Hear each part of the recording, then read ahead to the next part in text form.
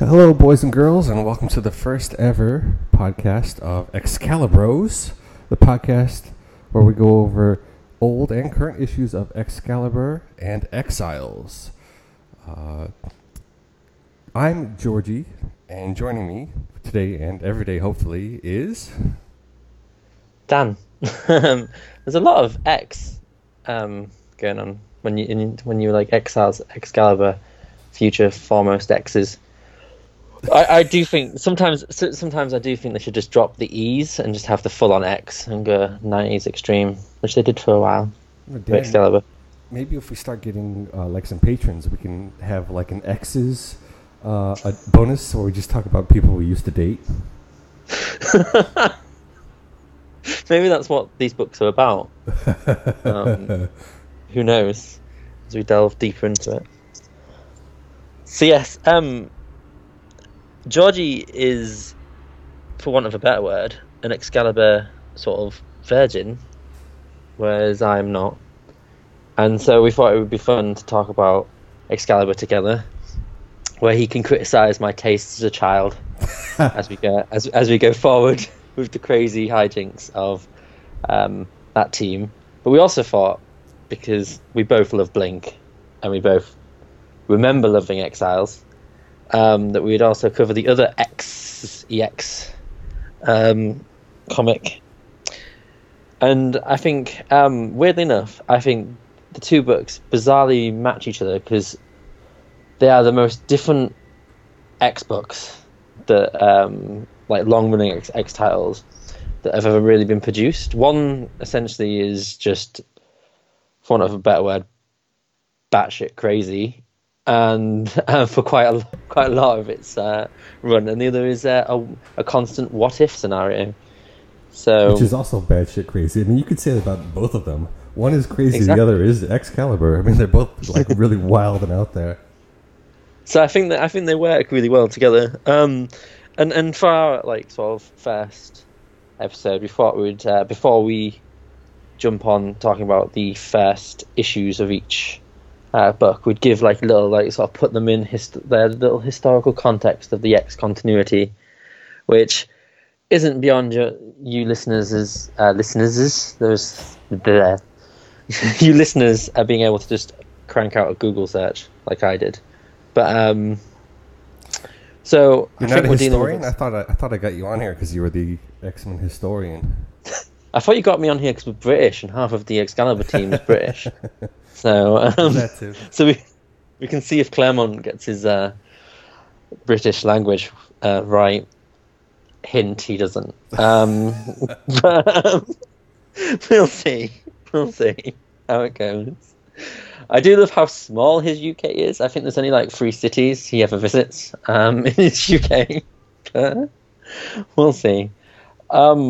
But as we're dealing with Excalibur first, we might as well talk about sort of where everyone came from. As you may or may not be aware, when Excalibur was formed, it had Nightcrawler, Kitty Pryde from X-Men, Rachel, also from X-Men, but I'd consider just like almost like a sort of plot device from Days of Future Past. Yeah. Then the sort of has-been hero Captain Britain and nobody knows his girlfriend Megan as the main crux of the team.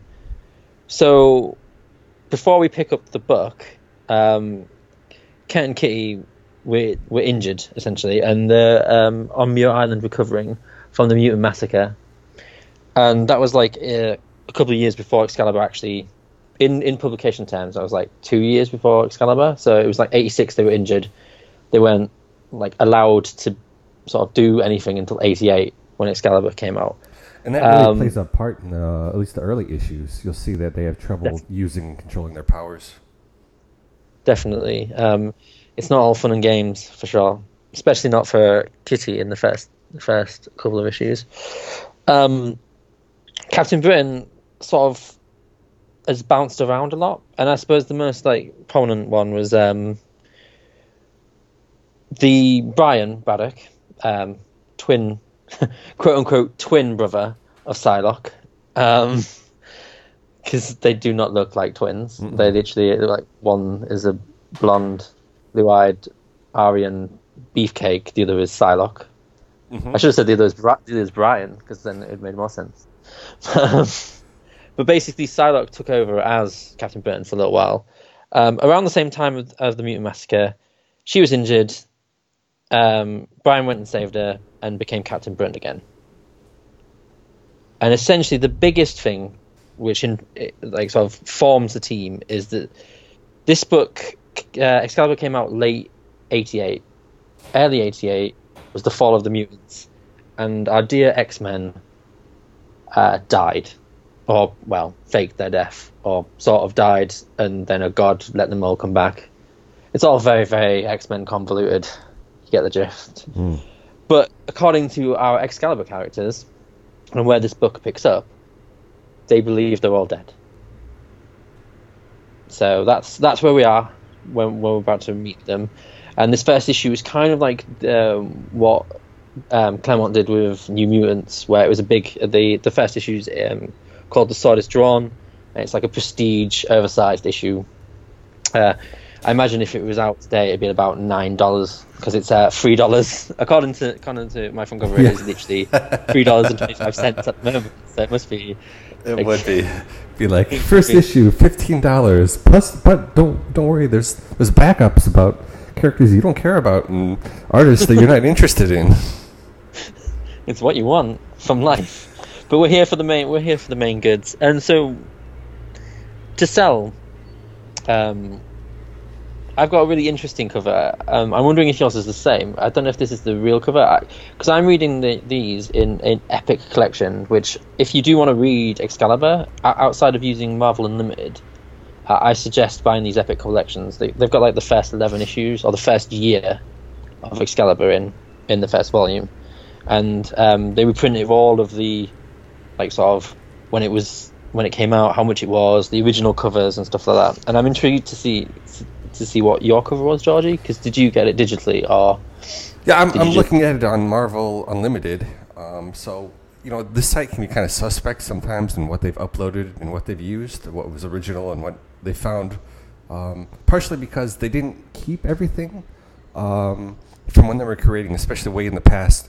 I've heard stories of kids used to be able to go get a tour of the Marvel offices, and they would cut out pieces of old comic books of like master paper and hand them out. So like a lot of the things that they put up onto Marvel Unlimited, they've had to like seek out and restore, and so some of it I don't think is correct how it was actually released.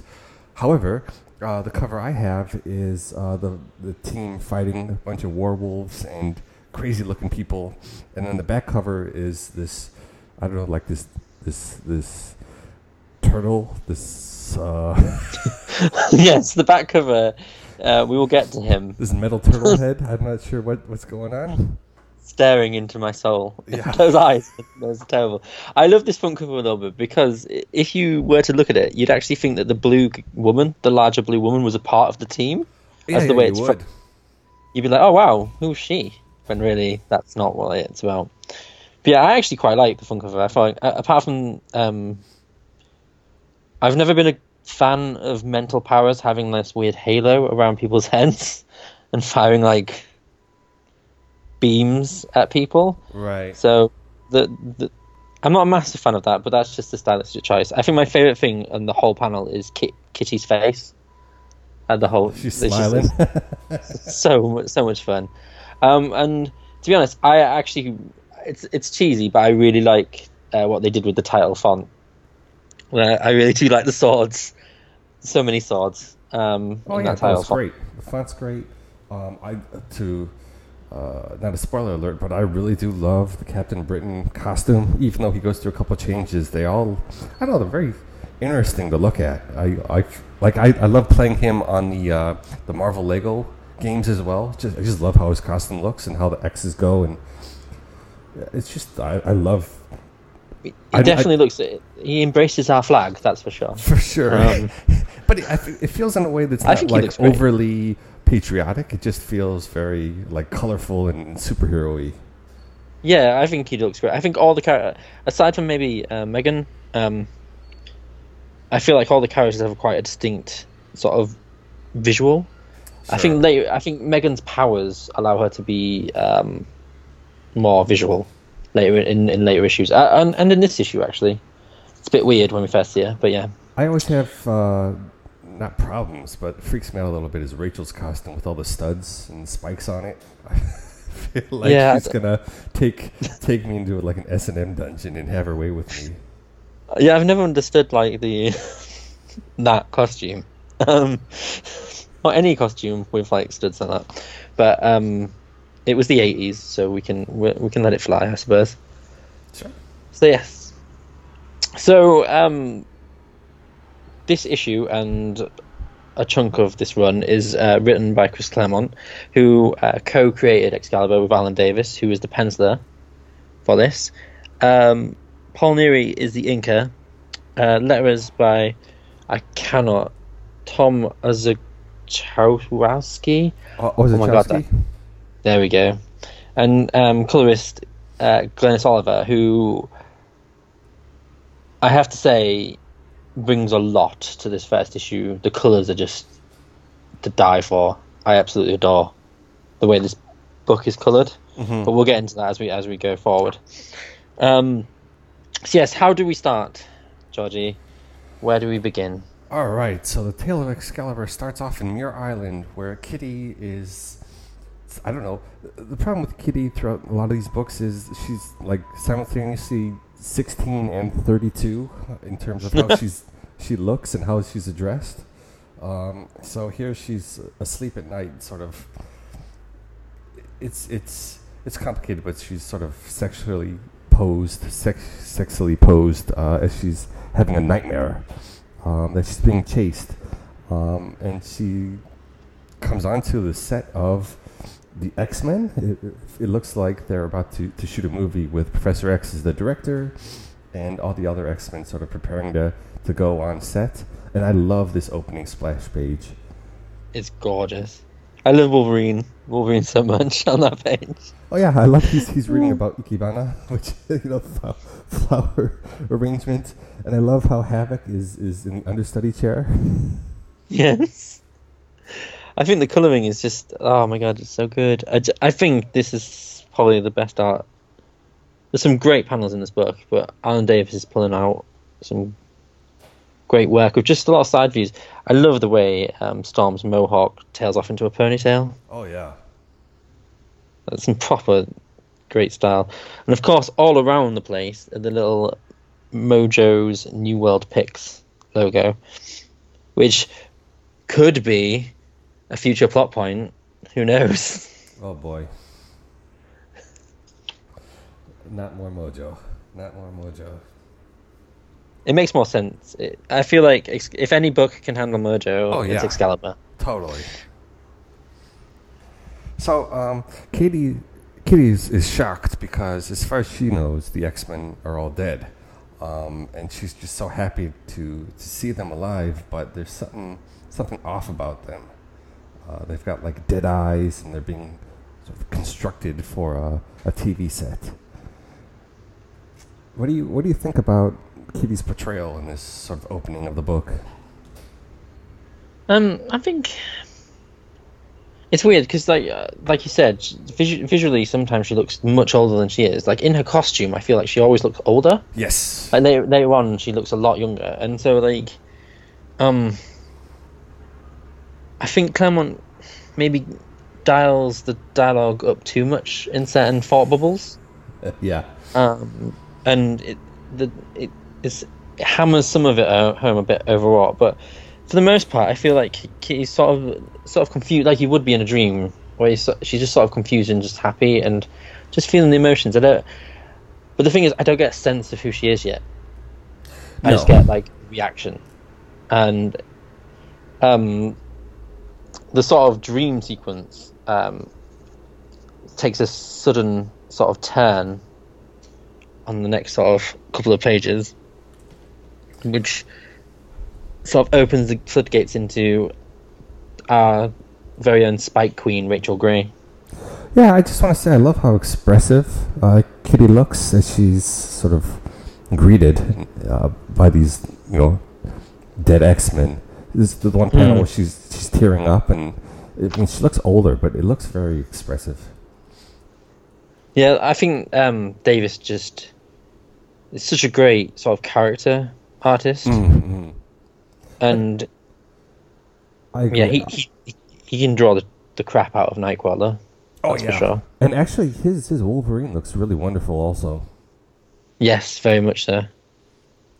So Professor X, like mad director Professor X, screams action, and the X-Men are supposed to jump into the fray and fight Rachel, who has suddenly appeared, and which is also making Kitty surprised because why would Rachel be there?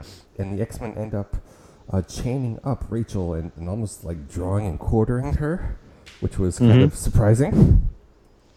Yeah, it's such a weird, like, sort of... I suppose if it's supposed to be a dream, I suppose surrealism is a big sort of dream factor. I think it gets more surprising when Rachel sort of bursts into her Phoenix form and... To escape, yeah. Yeah, and then the X-Men shed their skin and become silver, monstrous war dogs. Yeah, they're and called Kitty werewolves. And have we seen them anywhere before in previous issues? I generally cannot remember if I've ever seen the werewolves before. Because they kind of remember... Because obviously these were way before Predator X and all the liquid metal things from that faction and all that jazz. But it kind of remind me of like that sort of stuff. But these guys chat a lot more. But I can't remember seeing them, to be honest.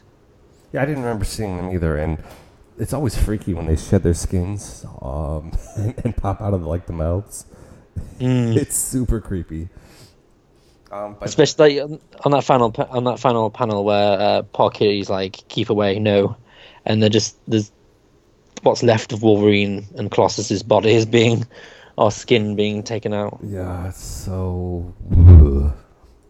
But that does give Kitty a reason to wake up from her nightmare, and she's just so freaking out. She can't believe what's happened. She runs outside of Muir Island, and she sees sort of the sunrise along with the Phoenix symbol. And so there are hints that Rachel is coming back. And then on this page again, Kitty looks like she's 14 years old. So it's it's one of those things. That panel at the bottom of her holding herself, looking at the sun, is absolutely gorgeous. Like, generally, it conveys so much more emotion than the Thought Bubbles do. What do you think about Claremont in this issue? I feel like this is peak, good Claremont, where timing-wise, it works really well. He's sort of the master of his craft right now. Time hasn't passed him by, so it just feels so... It does really match for me, even though he tends to be a little bit wordy and over-explain. I still do enjoy it.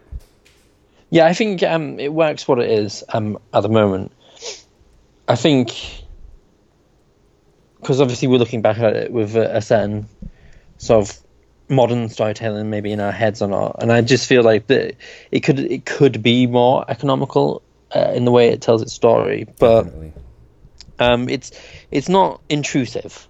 Like, that panel doesn't feel like it's got so much so many letters and words on the panel that you can't really tell any kind of emotional state. I think you're right in saying that it's sort of good. It works what it is. It works for the book at the moment.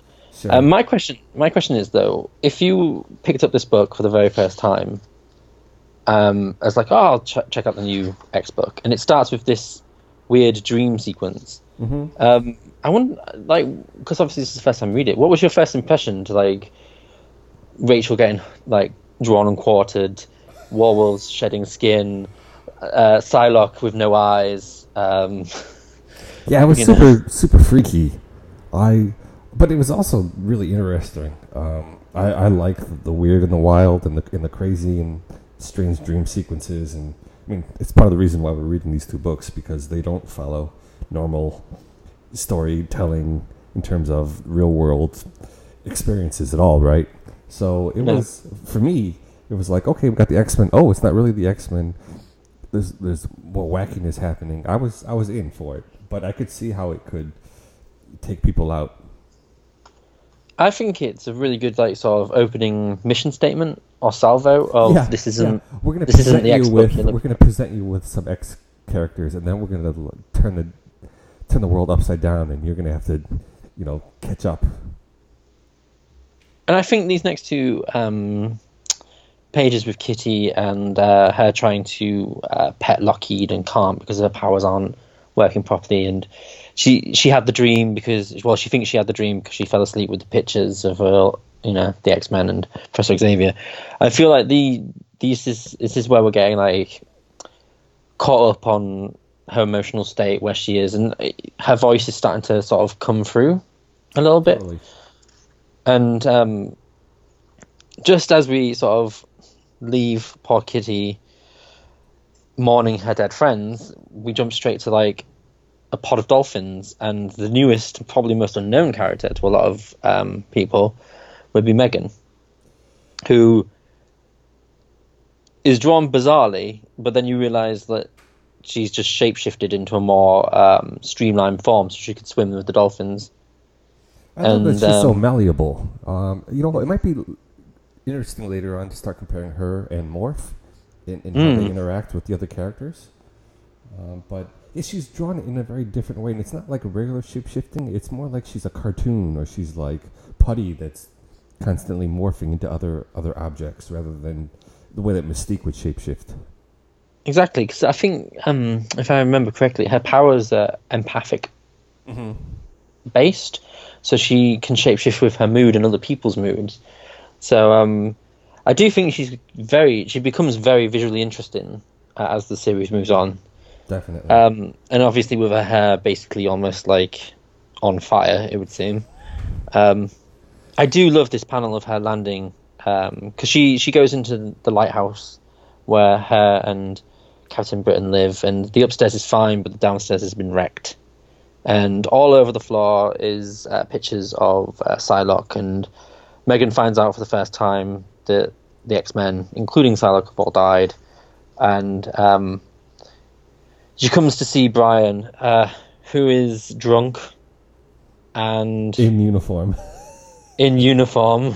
And is aggressive, for want of a better word. Yeah. Possibly a bit too much. And then Megan, you kind of she goes crying off to her the bedroom, and then she kind of like snaps out of crying and sort of justifies his sort of anger because he's lashing out because he's lost his sister, and she goes flying off knowing that there's somewhere else. And this is where we first find out that she's not very good at writing. Oh yeah. And she I love the fact that she draws a little house with an X above it and a cat next to it. Oh yeah. I thought that was really such a great like sort of I'm going to see Kitty thing. So how do you feel about the introduction of Brian as an alcohol, filled on alcohol and sort of mourning for the death of his sister?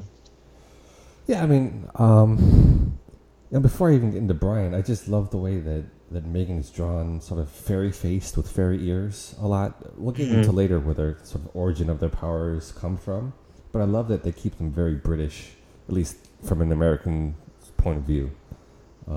I see what you're saying. And Brian has the greatest 80s hair ever. Yes, he does. His hair, I love how animated his hair is as well. Oh, yeah. Almost as animated as Megan's. Almost. I love how Megan feels. Mm-hmm. Like, you get a real sense that she feels like everything, almost. Yeah. So, Claremont's... super empathic, yeah. Like, Claremont's doing a really good sort of...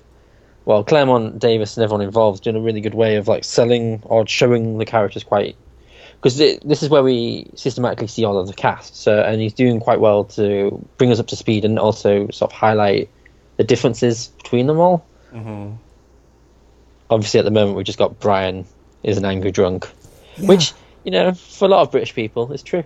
So... Well, for me, I've read ahead a couple issues, and it's hard to understand why these two are even a couple because they don't really get along, and there doesn't seem to be any emotional or physical attraction between the two.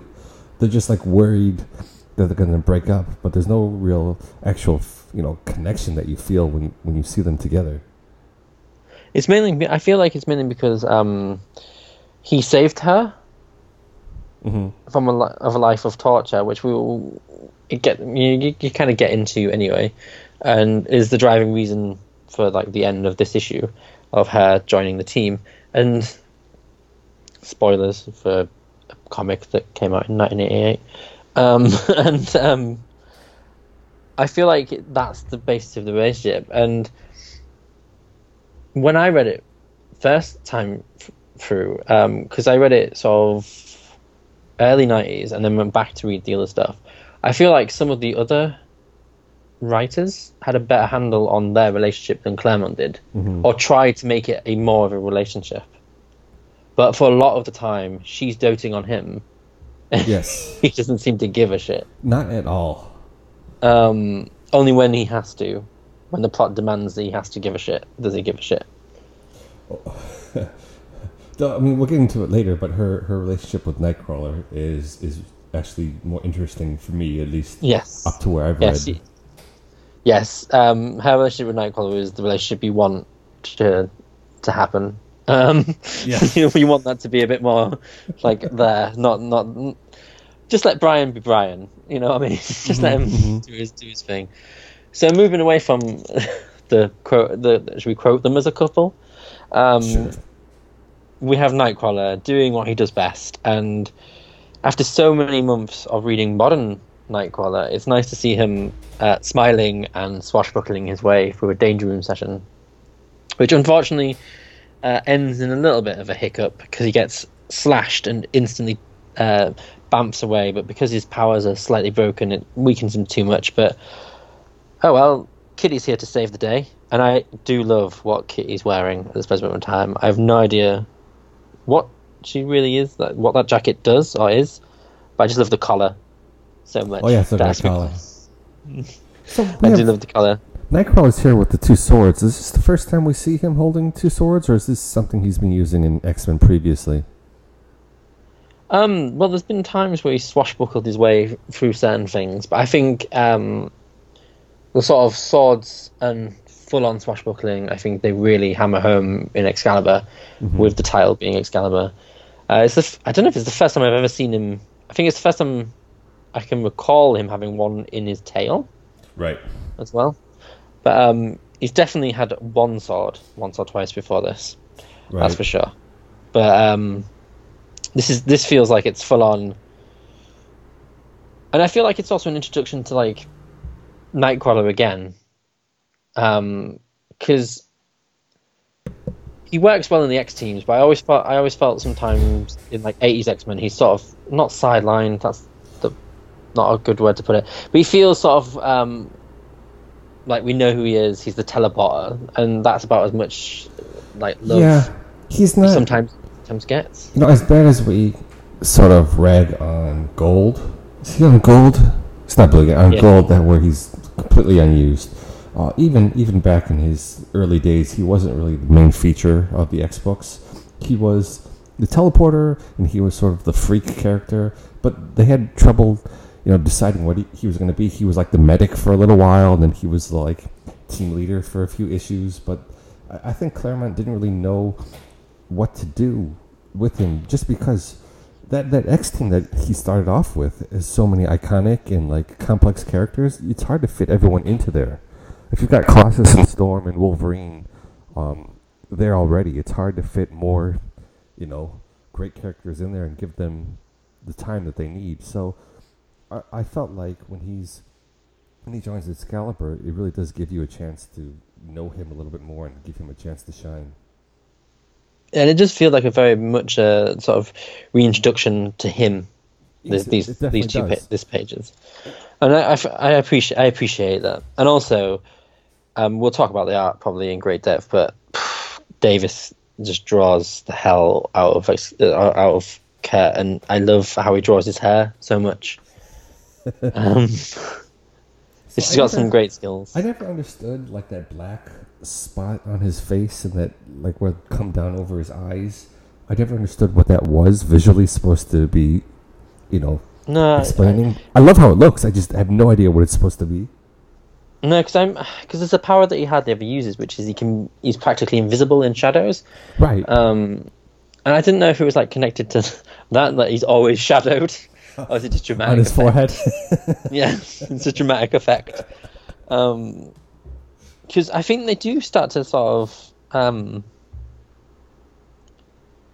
it's because like they still use it now. Yeah. As well. It's So- there, but it's always sort of like, well, this is just how we draw him, but it's. It is a weird choice, I love it. I love how it looks. definitely. So But anyway, so Katie shows you were up gonna say. and in her wonderful jacket, and she explains to Nightcrawler that she had this dream that the X-Men were there and Rachel was there, and it looks like they've had the same dream, right? Mm-hmm. They definitely do seem to have the same dream, and they're about to just walk into the house when, boom, the aptly named Crasher. Gatecrasher just turns up. I just visually, this is where it goes. This is where it goes. It goes mental. I feel Yeah. this is like if the dream sort of like the easing us in to what Excalibur could possibly be. Gatecrasher and her merry band of misfits kind of is like, this is the ride now, kids. Hold on. I'll get off. You know how the early X-Men days, it was like you were human, but you had like one little difference. And Yeah. even some of the extreme versions was Nightcrawler, who was blue colored, but was mostly human looking. This is where they sort of embrace the science fiction aspect of the X-Men, where anything can happen with anything. You see this more recently with maybe when not Kieran Gillen took over, but who took over when they had the black jackets?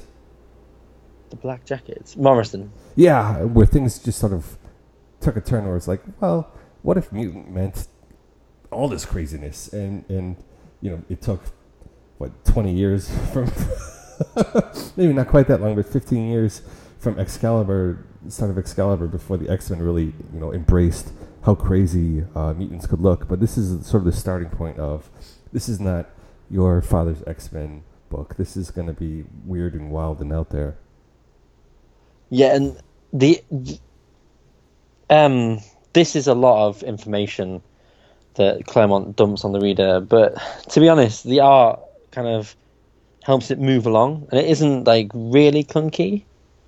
Like, I love the way Gatecrasher speaks, to be honest. Mm-hmm. It's just got like this sort of above it all attitude that I'm going to say she has, and I kind of just like the sort of formal use of language that she has compared to like her weird little reptile minion that's just hanging on her shoulder. Yeah. And I also kind of love the fact that this is the moment where Megan shows up just through a window or through a door, just flying through a door, and it's all like, oh, hello. Everything's kicking off. I think we need to talk a little bit about how Megan's drawn, because she is like sexualized to the tens here. In every panel and every page that she's in, it's like, how can we accentuate her curves more? And Captain Britain, in the same way, is like the epitome of what masculinity is supposed to be. She's the epitome of what comics readers feel women should look like, to the extremes.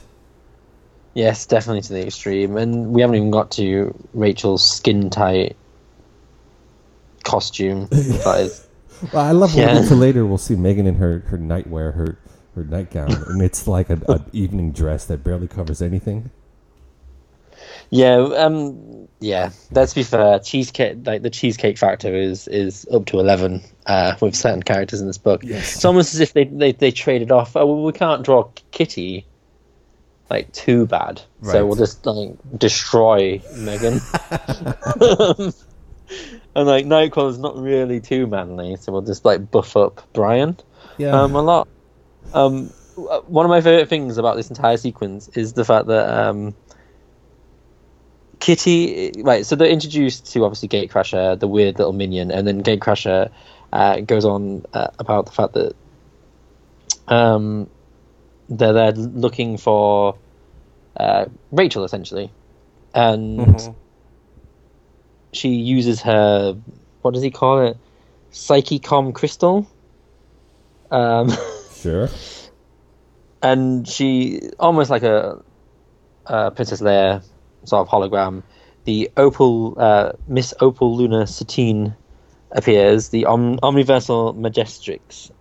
I feel like I'm not saying any of these words right, but to be honest, I don't feel like I need to. Do you know what I mean? So she appears in all her white queen, because she practically is Emma Frost in a dress, right? In more of a dress. And this character is going to be pivotal moving forward, right? Yeah, she is a massive force in the book, and it's established quickly that Brian or Captain Burton's had a relationship or knows her with Megan. That panel with Megan, Kurt, and Kitty looking at her is like my favorite, and the fact that Kitty kind of understands why she's beautiful kind of makes me smile. Oh yeah, I was like, this is the best. This is the best panel. I love Megan's face. It's almost sort of vampiric. Oh yeah, as well. Yeah. I really just and Kurt's just smiling because Kurt likes to perv on girls. He does. And so they inform them of everything that's happening, and then boom, Gatecrasher's joined by her group of friends. Yeah, and here's another like gut punch to your reality. Like, hey, this isn't the X books you thought you were going to read. Here's a bunch of like crazy He-Man characters that just appeared. Yes, I genuinely thought. Yeah, I was like, yes, they are He-Man characters. They're all crazy and insane, and none of them have the powers you think they would have. No, at all. So they've got like the most bizarre powers to go with them. I love that. One of them actually like one of them's rubbish, and even Gatecrasher says that he's rubbish. Yeah. So it's kind of like, I quite like them. I think my favorite visually is the giant monster, the giant green mantis monster thing. Oh, yeah. His power is to like eat you and put you in like a plastic bag on his back. Yes. Oh my god. Right. So yeah. So obviously, the TechNet, which is what they're called, are off to go find Rachel, and this means that Kurt, Kitty, and Megan are happy with that. So they have a little bit of a fight. Kitty's instantly knocked down by the girl that I don't have no idea. Scatterbrain, who they forgot to sort of detail her lower half, and she's just colours. But I think that kind of works for her. No, yeah. But then Megan is eaten and then sacked by that weird creature. And then they decide to jump on Nightcrawler, but he teleports away. So yes, we've been introduced to the TechNet, but the crazy doesn't stop there, does it? Really? No, because then we pull into Rachel, who really has escaped with chains all around her into some other wild location. And you're left wondering, was she really in a dream? Where is she coming from, and where has she landed? Because there are weirdly dressed creatures all around here. There's a mouse, a giant mouse holding a chainsaw. There's like a vampire devil woman. There's what looks to be like the Joker. Like, where is she? I just don't know, because like on the next page there's like a chubby Thor, a weird man with a candle. I love that chubby Thor. McCree from Overwatch is in the background. It's just like, do you know what's really good though? What I really enjoy is that Alan Davis seems to be having the time of his life drawing these, because all of these panels are they've got such great detail. Like, I really love some of his background imagery as well. Mm-hmm. And like when Kitty's taken down, I love the sort of how the panel segments into the little bubbles and stars. Oh yeah. And it just, I generally just think there's there's so much detail going on. Like in the TechNet sequence, there's an ashtray with an actual cigarette that's smoking, and just I'm just. You sat there and you just forget that Alan Davis is actually really good at his job. Like you always take him for granted because everyone really remembers like that one Excalibur front cover or some of his X-Men work, and you forget that he was doing a lot of stuff on Excalibur itself, and basically this entire sort of sequence with Rachel with all of these crazy people in the background. It's just a great sort of visual moment, and of course. Everything from Kitty's dream kind of happens again, where they're pulling her with the chains, because everyone loves to pull her with chains, it seems.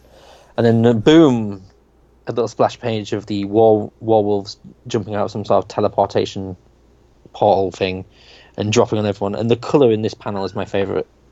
I just love all the colour work with the people, with the shade of yellow. Oh yeah. I just generally love it. And then I don't really understand where they are, because was it a nightclub? Because she has a fight with the werewolves, which we must remember now. From now on, they are immune to her telekinesis. That is the most important thing Claremont will say to you over and over again. They do sort of sideline her powers a lot in every issue that she's in. It's at least at the beginning, it's kind of annoying. But yeah, I think if you look at the page that has the chubby Thor on it, you'll see in one of the panels there's a backdrop. It's like hanging up. So it looks like it might be like a theater or a movie shoot that she's like teleported into. Which makes sense, because like obviously if the dream was a movie as well. And what caught me off guard actually reading it back is that her dialogue is in yellow bubbles with the weird sort of almost like flamey devil effect, demon, like if a demon would speak effect around it. And I forgot that she like supposed to have like a weird voice, isn't she, in her Phoenix sort of mode. So I was like, oh yes, I forgot about that. How dare? Because she just talks like it. She talks like it all the time, I think. Yeah, I think they dropped that later on. It's not used much further though. No, and I also forget that her face looked like that at one point with the scratchy marks, and it looks great in certain panels, like when she's really angry and she's got all the chains and she's just about to like sort of wrap the chains, the werewolf in the chains. I think that it looks great in certain places, but sometimes it doesn't make any sense. And then obviously she escapes into London. Right. So then we get to see that she was at some fancy dress benefit. Masquerade ball, but the costumes that those people were wearing were very much not a fancy dress benefit masquerade. You don't come to that dressed as chubby Thor. No, you did not come to that. Or chainsaw wielding rat man. Yeah, seems quite a bit more than just a normal fancy dress. Can you imagine like someone in the royal family shows up to a fancy event and there's this giant rat with a chainsaw just running around. Yeah. Would you like some tea, madam? Yeah, it's a bit crazy. So yes, Rachel's in London. We know it's London because Big Ben's there, and apparently you can see Big Ben from anywhere you stand in London. And there are British flags everywhere. Yep. Yeah, British flags everywhere, and red buses, red double-decker buses, and a black taxi cab. Every identifier you can possibly have is in this panel, saying we're in England now. We're just missing some guy with a very long scarf in the background. Exactly. We even have a copper, as you would say, a policeman. Yep. A Bobby on the beat, just randomly there. I do love the policeman. It does, I suppose.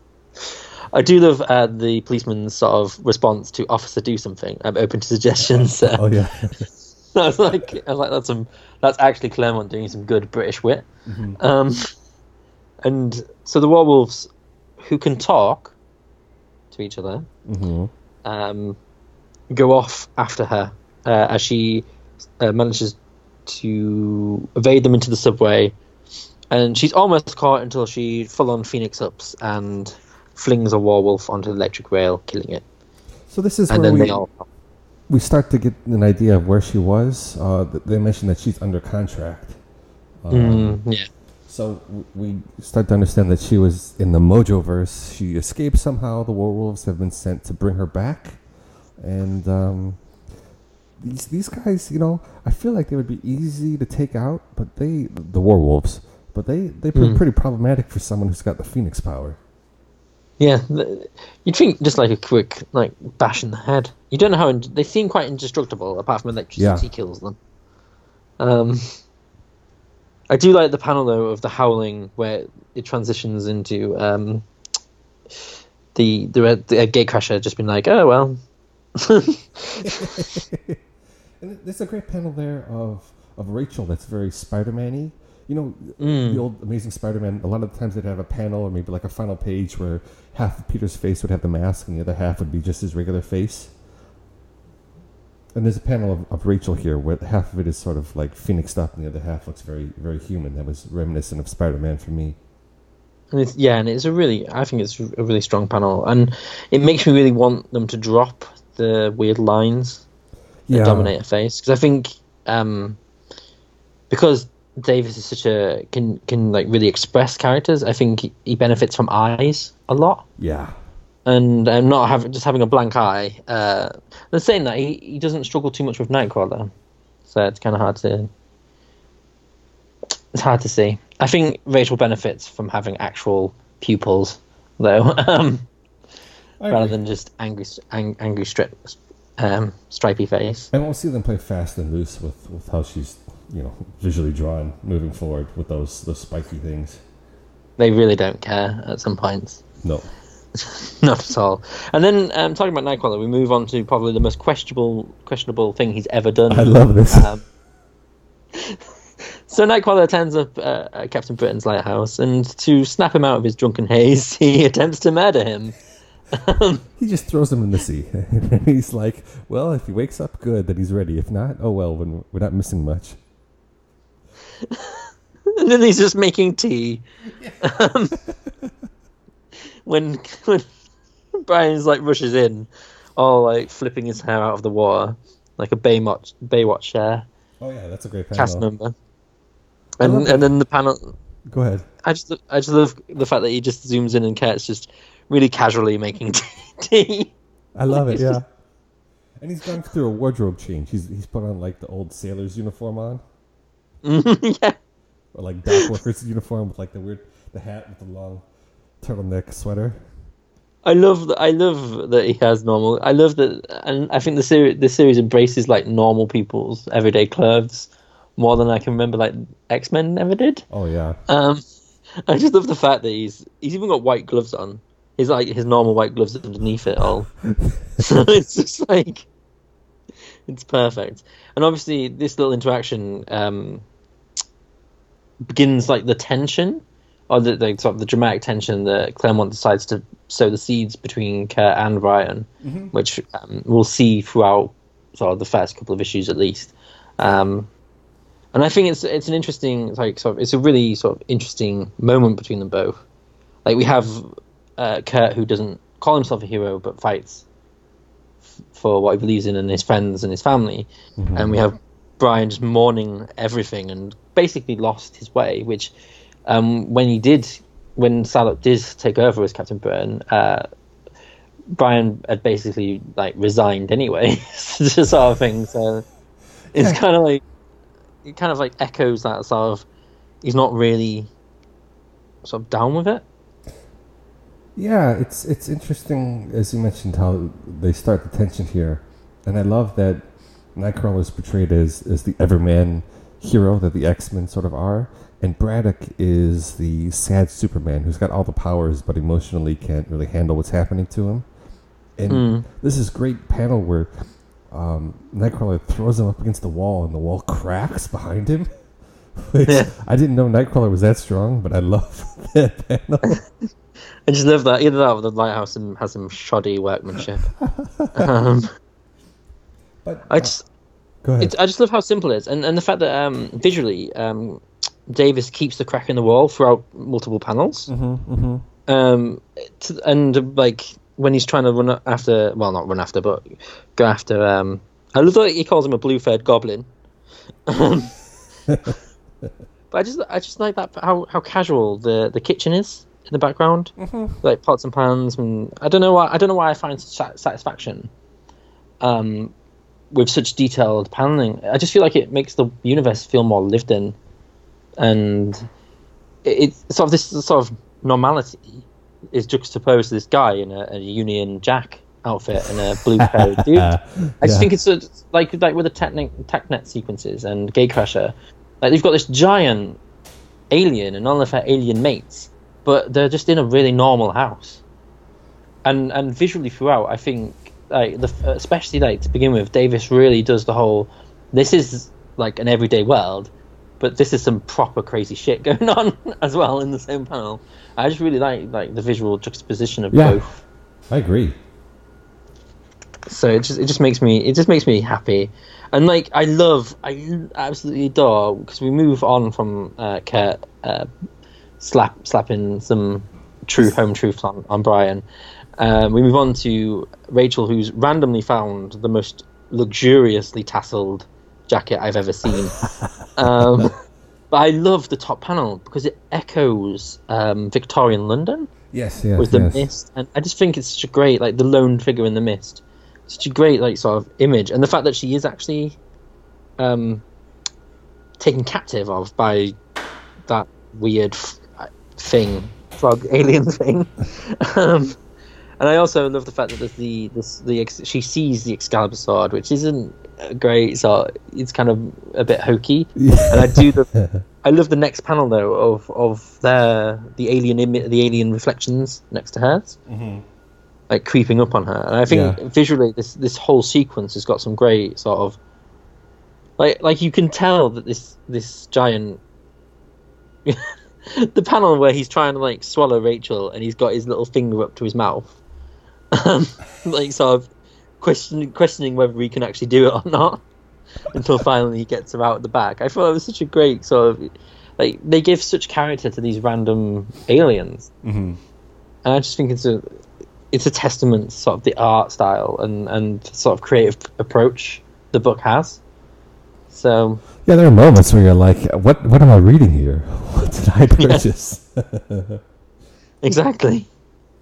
It's got some craziness. But yes, the TechNet finally found Rachel, and all is good for them until trouble in the form. Werewolves are here. Yes. So I just keep laughing because every facial expression Gatecrasher does is just a joy to behold. She's like, "Excuse me," and she's got her figure up. Like, hold on a second. Sentience. I just love. And it's just great that they sort of have a nice little fight. This is when she's like, "You shouldn't have kept him on the payroll," like the really shit one that's just instantly killed. Yeah. And then all hell kicks off with Nightcrawler watching from the shadows with his handy dandy portable Cerebro unit, wherever he's hiding that in his costume. Sure, just because that was a thing. It was. And so they all decided. Nightcrawler decides to jump into the fray. Manages to release his soon-to-be teammates. Yeah. There's a lot of really wonderful, like, acrobatic moves to dodge the werewolves and use the werewolves' attacks to slice open the green lizard guy so that his friends can be free. I do love the way he moves a lot in this. Mm-hmm. I like his pose on the when he's waiting in the shadows, with his tail wrapped around the pole as well. I think that's really nice, and just the way it's almost like he's dancing around them. Yes, exactly. It feels. I think that's quite nice. Not acrobatic. It feels very poetic in the way that he moves. And I do love the fact that like Captain Burton turns up and then is immediately swatted into a shop. And then even though they're free, they're captured again. Rachel in some weird cog-faced dude's rings, and Kitty in the most bizarre manner possible. Because we have to address there's this flying baby that's like obese that has some kind of weird powers. I don't. Yeah, What is his name? So Joy Boy. Of course. This is his name. Of course. Apparently takes your fondest desire and makes it rude reality. So in this case, Kitty really wants to be solid again because she's always in-phased, and for some reason that means that she becomes like a giant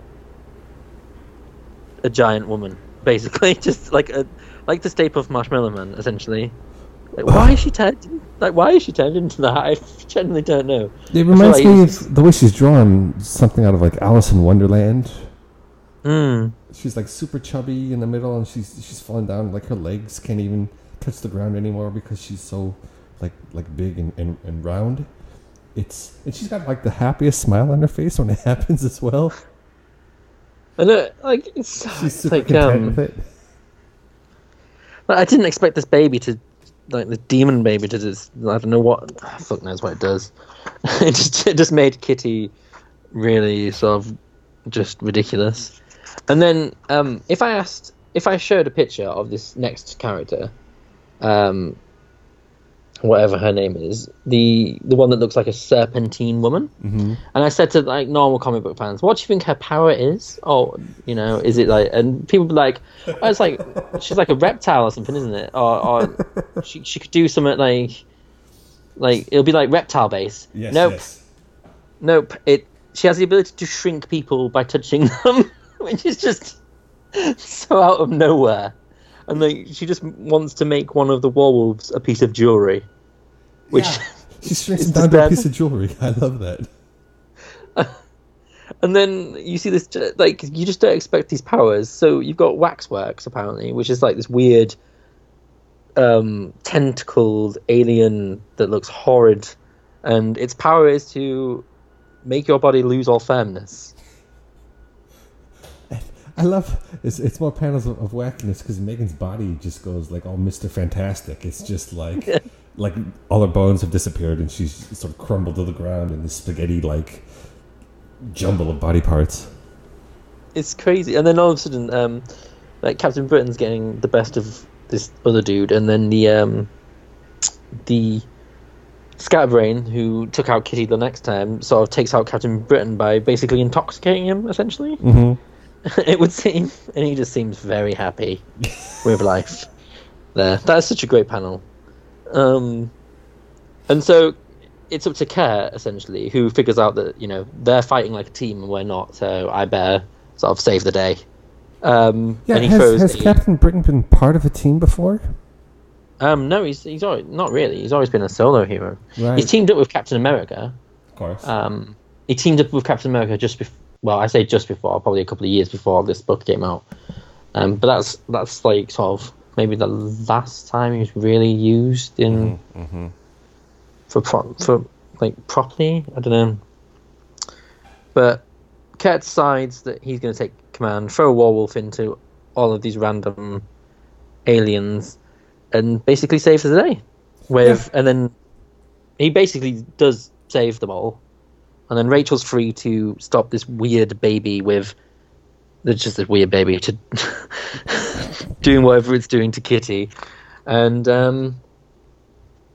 Kurt takes out everyone else. Yeah, I love he kicks the reptile woman in the gatecrasher, who starts like shrinking down to Kitty size.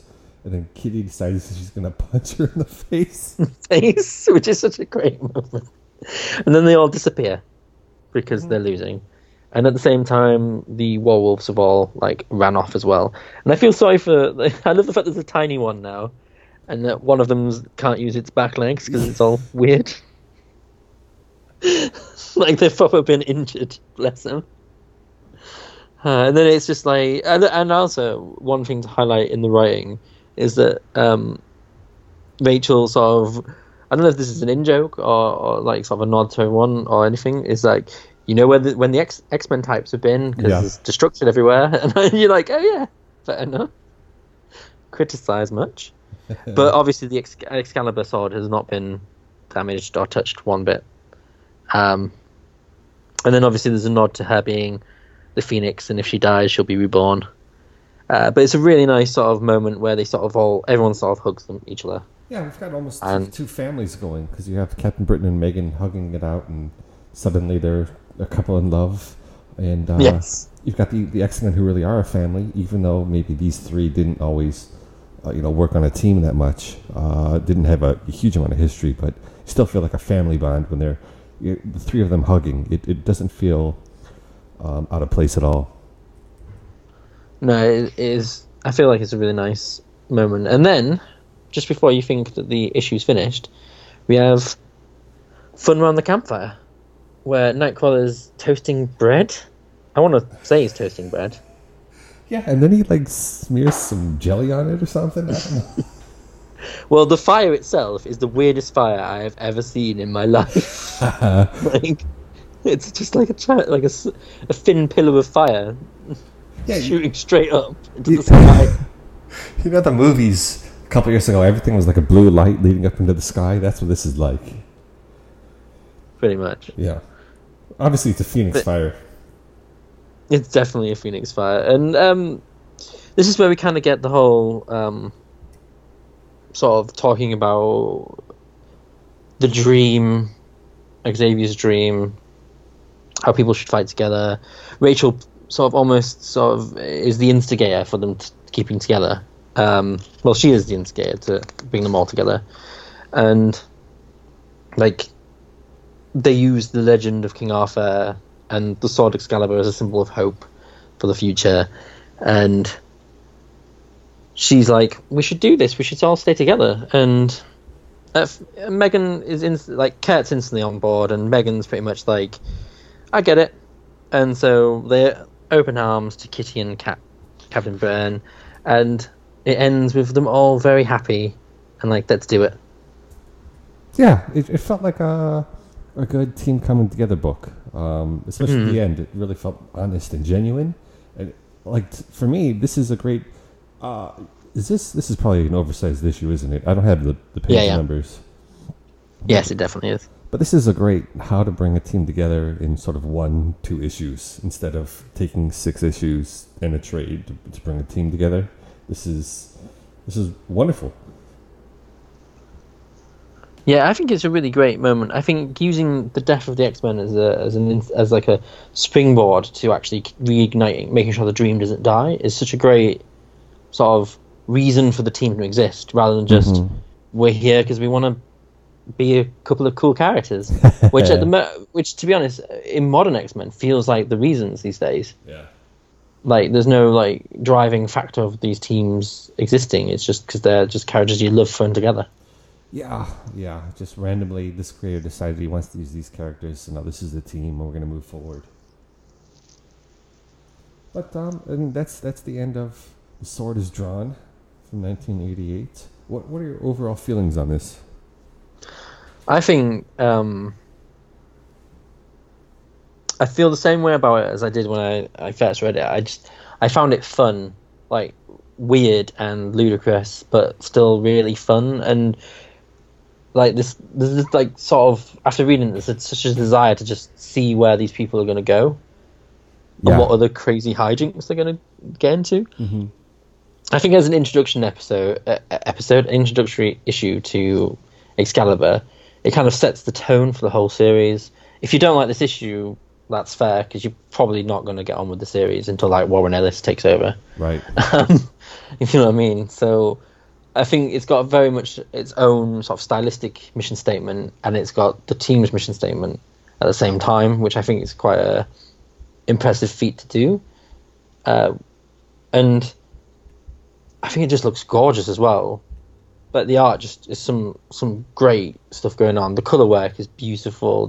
Even the grass, the fact that it looks almost like watercolor in certain panels is just such a great sort of adds loads to the visual quality of the first issue. Yeah, I agree. Visually, this really stands up really well. I love Nightcrawler is drawn so brilliantly throughout this issue. I love that classic costume too, with the V, with the shoulder pads that sort of ping up. Captain Britain's costume is wonderful. I love how they're really malleable with Megan. And Kitty in that, I love that outfit she has with the crazy sleeves. I don't know, I don't know who came up with that idea, but I just love how like adult that costume makes her feel. She can just go through like a personality change when she's in costume, when she's out of costume, and how confident she is, and her costume, really makes that visually apparent. It was a fun issue with a lot of craziness and wackiness, and after reading this, I was ready for some more. We're not going to give ratings on any of these old books. I think we might, when we get into new issues of Exiles, maybe we'll rate those. I don't know. But for these old issues, it's not worth rating. It's more, talking, how do we feel, what was done well, what wasn't done well, and sort of putting it in context of the time. So I think, especially for the time that it came out, this is a nice alternative to what the X-Men were doing, and a fun book. Yeah, I totally agree. It's definitely like sort of a great way to still read an X book, but not having to read the same stories over and over again. Yeah, and it includes Kitty and Kurt, which are fan favorites. So it's kind of like you got some core X-Men going on essentially with it as well. And as you mentioned earlier, they'd been sidelined for a couple of years, so it's a good way to bring them back. Yes. It's another great thing I love about this old Claremont period was when he took a character out for a while, they were actually out for a while. There were actual consequences to like actions, where now like nothing bad happens, and if something bad is going to happen, they're going to solicit it 3 months in advance so that there's no drama to it. Could you imagine trying to solicit like this issue of Excalibur? What would you even say? New team fights crazy aliens, metal wolves, Nightcrawler's in it, Kitty Pryde. The end. Just big words, Phoenix at the end. At the end of the dissertation.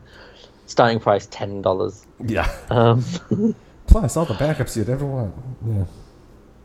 The thing I really like about it is very much of its time, but it works really well now.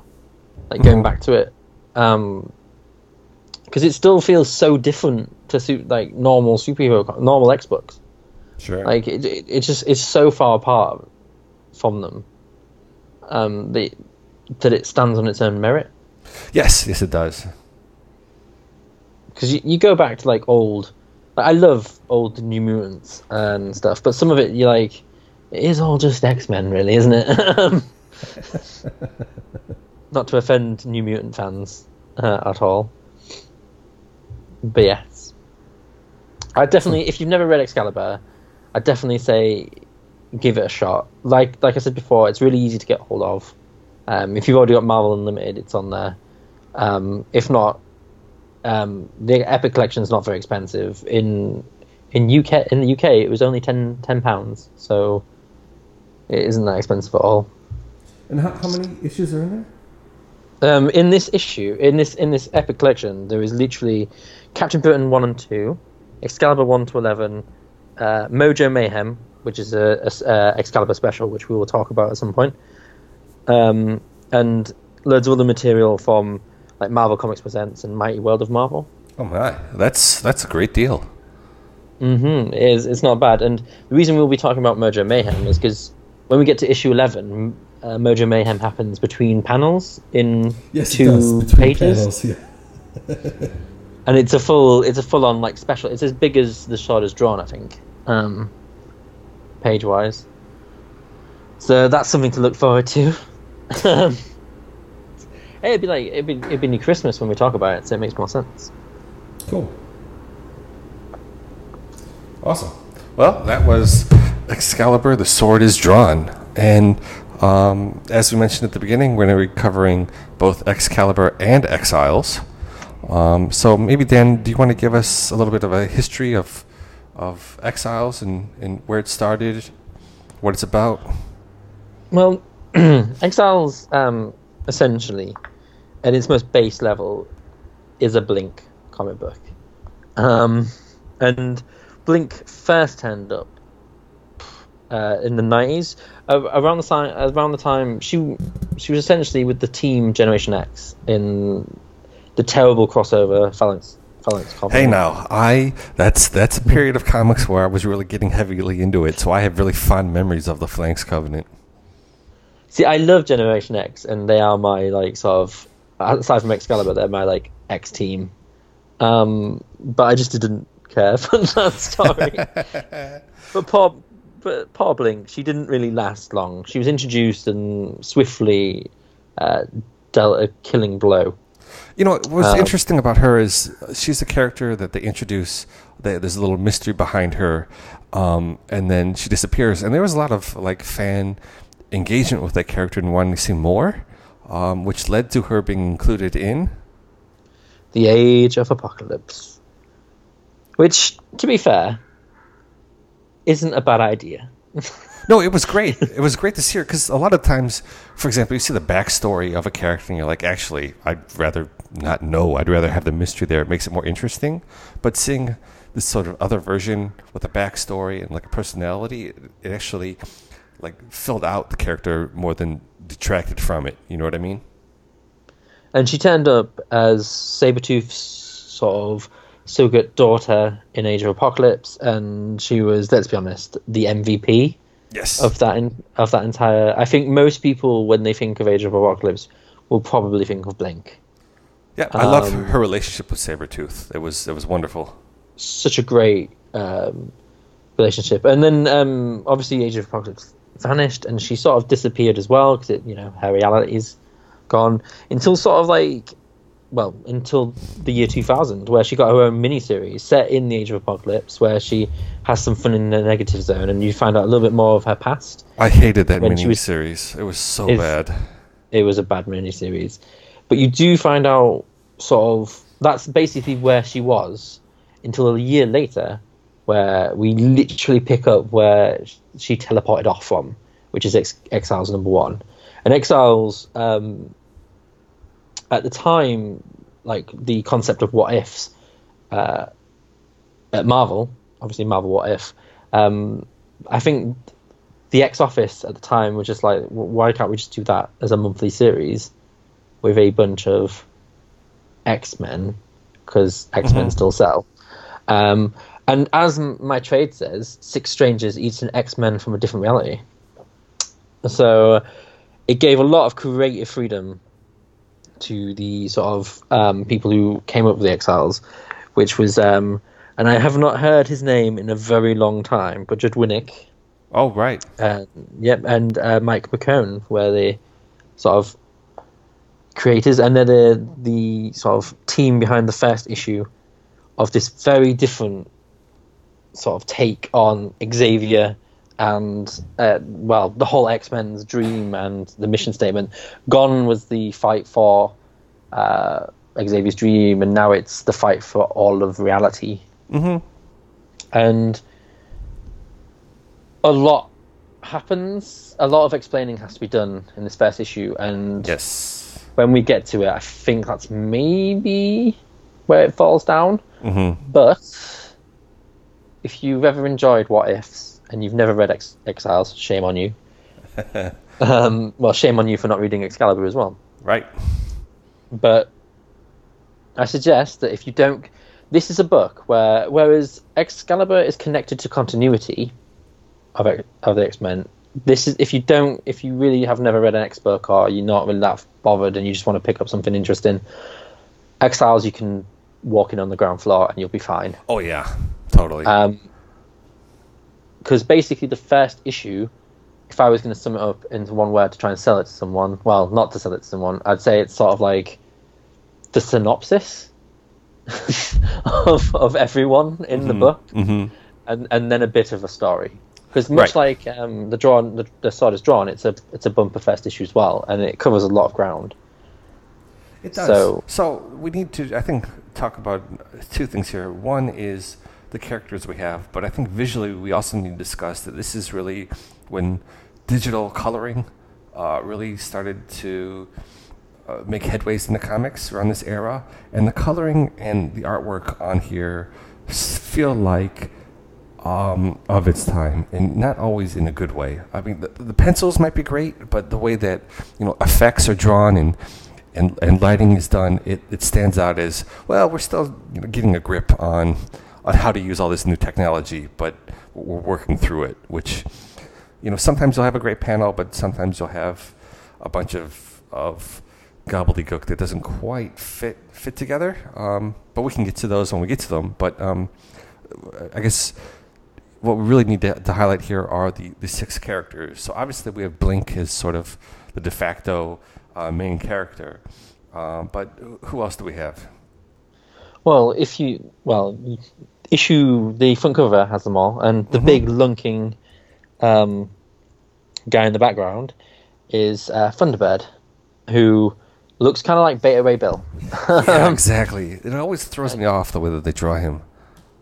Yeah, and so we'll get into his backstory when we talk about the issues, but he is such a weird-looking sort of image on this front cover. Because if you look at them, you've got Pink Girl, female Nightcrawler, essentially, possibly male Rogue, Morph from Age of Apocalypse, and a guy with goggles. Yeah. In this, and then this weird could be Angel because there's like a really weirdly drawn wing. Right. And then you've got this giant horse-faced man thing in the background. I think design-wise, he also feels very much of his time in a way that I don't appreciate. Yes. Well, it's weird because, like you were saying, it's the beginning of digital coloring and the whole. Because me and my collections, I have the Ultimate Collections of Exiles, all 6 of them, and it tells you all the colorists at the beginning. And the only colorist in this entire first volume, which is 19 issues, is Transparency Digital. There you go. So there you go. But yes, so going back to the characters, we have Thunderbird, we have the blonde winged mimic, the guy who can mimic 5 powers at once. Who was an actual character way back in the day, but really wasn't used at all, very briefly. And of course, Thunderbird, it's the original Thunderbird, isn't it? It's John. Thunderbird died pretty early on. Yep. We have Morph, who looks like he's from the Age of Apocalypse, but isn't. Another character that in the main universe was killed off. And then we have our 2, probably the newly created for this book. We have Magnus, which, if that doesn't key you into what his past is, then... Who also has hints of Age of Apocalypse in that it's Magneto and Rogue's child. Yes. Wearing the weirdest costume-coloured leotard thing ever. And Nocturne. Is it Nocturne? Yes, it is Nocturne, yeah. Who is obviously Kurt's daughter, and we'll find out who her mother is a little bit later. And she's in a series of... we were talking about over-sexualizing Megan. They don't know what to actually dress TJ in for issues. We're talking issues. They have no idea what costume she's going to have for actual issues, which is weird. And so a quick rundown basically is Blink can teleport. Thunderbird is just really strong. He's like the Hulk type. Morph can practically shapeshift into anything. He's like polymorph. Magnus can manipulate he's Magneto's powers. He can manipulate magnetism, but he's also inherited a little bit of his mum's powers that people he touches turn to metal. Which is just horrific. TJ, I always call her TJ. I never use her code name because they hardly. Well, they do use it in the first issues, but later on, it's just all their names, aren't they? Really, because they become a family. But Nocturne's powers is she can possess people. She has the most complicated hex blast description I think I've ever heard, where I remember it correctly, she opens mini portals into the dimension that Nightcrawler slightly bumps into for about a brief second, so she can fire energy out of her hands. Right. whatever that means. Mhm. She can do that, and she's like Nightcrawler. She bounces around the place. And then you have Mimic, who Well, she also has, has. They mentioned she has low-level oh, psychic abilities, of and course. does she teleport as well? No, she doesn't teleport. I don't Okay. think. I don't think. And then Mimic, who has Angel's wings, Cyclops' eye blasts. At the moment, I think he has some of Beast's abilities. But the major changes is that he has Wolverine's powers Yeah, and Colossus's power. but the way it works is he can mimic a character's abilities up to like 50%, and he can only do it for 5. So if he wants to, get a new set of powers, he has to decide a previous, set list that he needs to get rid of.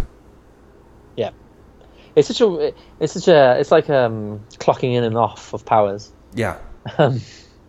I actually quite like the way they really try to work him. They've like powered him down. Yes. He's got because he also has telepathy as well. So I don't know if he's mimicked that from Xavier or from Jean. Mm-hmm. But I do like the fact that when we get to it, some of the other abilities he later gets, which is more of a stylistic choice, I feel. But we'll talk about that in future issues. But that's your team. They're actually quite, to be honest, they're probably like a lot of powerhouses, Yeah.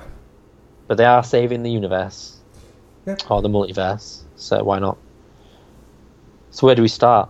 So we start off in the desert of nowhere, and out of a portal pops Blink, and she lands like face down in the dirt. I love the panel. She rolls down this dune, and then she's like face down in the dirt with like her limbs akimbo, in a very like I failed sort of position, which. I do love the panel where she's just like spitting out sand as well next to it. Yes. And then she runs into Nocturne, and they're like, "Hey, where are we? I don't know, but I'm an X-Man. Oh, you're an X-Man? I'm an X-Man, but I don't know you, and I don't know you. So obviously, there's some confusion here." Yes, and then Morph pops up. Mm-hmm. And Blake gives she's him all like, a giant hug, but it's not her morph, but he does like female companionship, and that's made extremely clear. yeah, this is a very pervy morph. Yeah. Yeah, this morph is just a pervert. And then, oh god, I forgot he wears pants.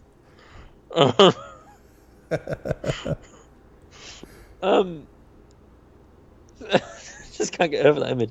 So, Thunderbird appears, and he's wearing the way his costume is. You just don't think he'd wear like shorts Yes. or boxers. Yeah, he's wearing like shorts for some reason.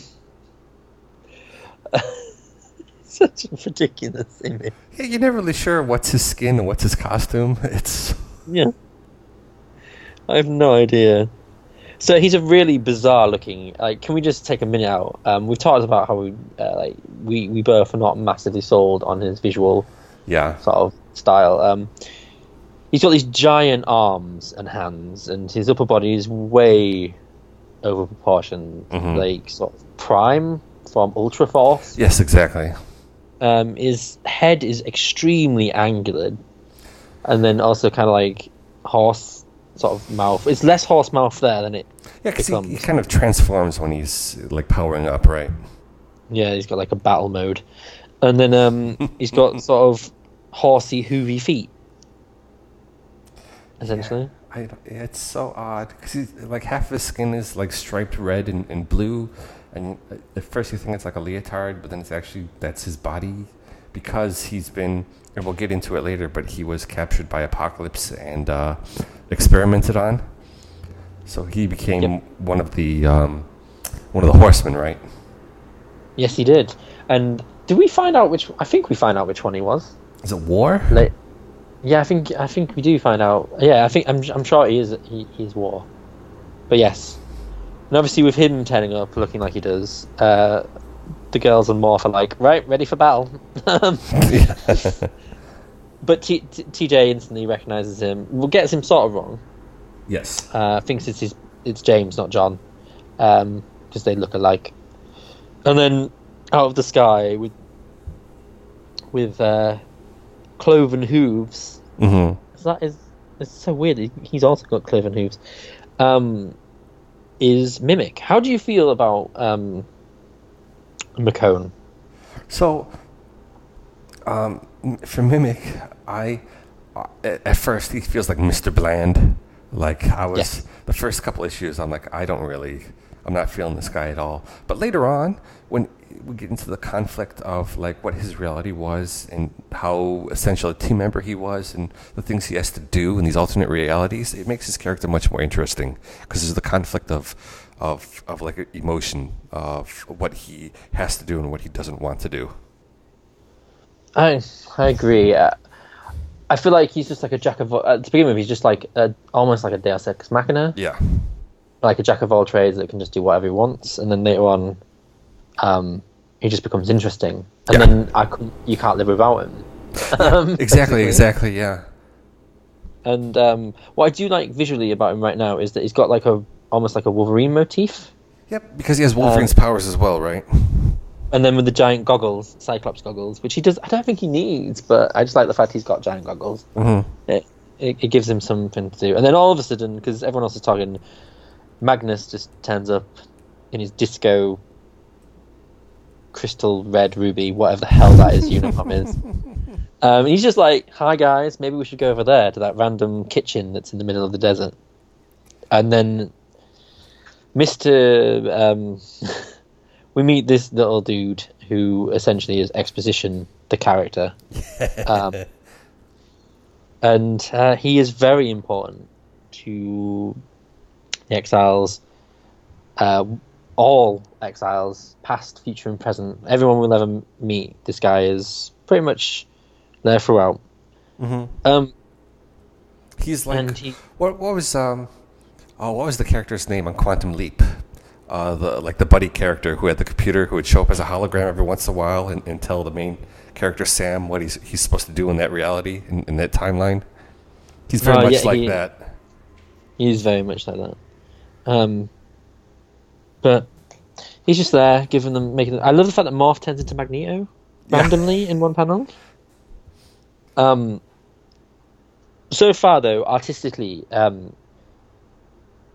it's clean, but it feels a bit too clean. Like you're saying about the color, it feels a bit empty. I know they're in like the middle of the desert with nothing, but there's no texture. There's no like. It's not texture, and you can tell where they use like light effect here, like highlight this part here, like standard, like functions from like, what do you call it?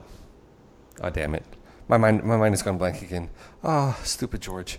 What's the from Photoshop? Like Photoshop. He's like standard Photoshop item is just randomly placed in like the background or on someone's skin that looks like they're still testing out how to use these new digital coloring functions. That really makes me feel a little empty when I look at the artwork sometimes. Yeah, it is a bit sort of bland, but as the Time Broker, as he's known, before he introduced himself, decides to do a video montage of every single character, so the reader and the team, see, clever narrative device, find out what each of them are from. So we find out that TJ is from a reality where sort of her life has been with the X-Men, and the X-Men are a family to her. It's a collection of veterans and sort of highly skilled younger members. Wolverine's taken over because Xavier's stepped down, and Nightcrawler is spotting an amazing eye patch and a bald head. Yeah. And she has a tail. Yep.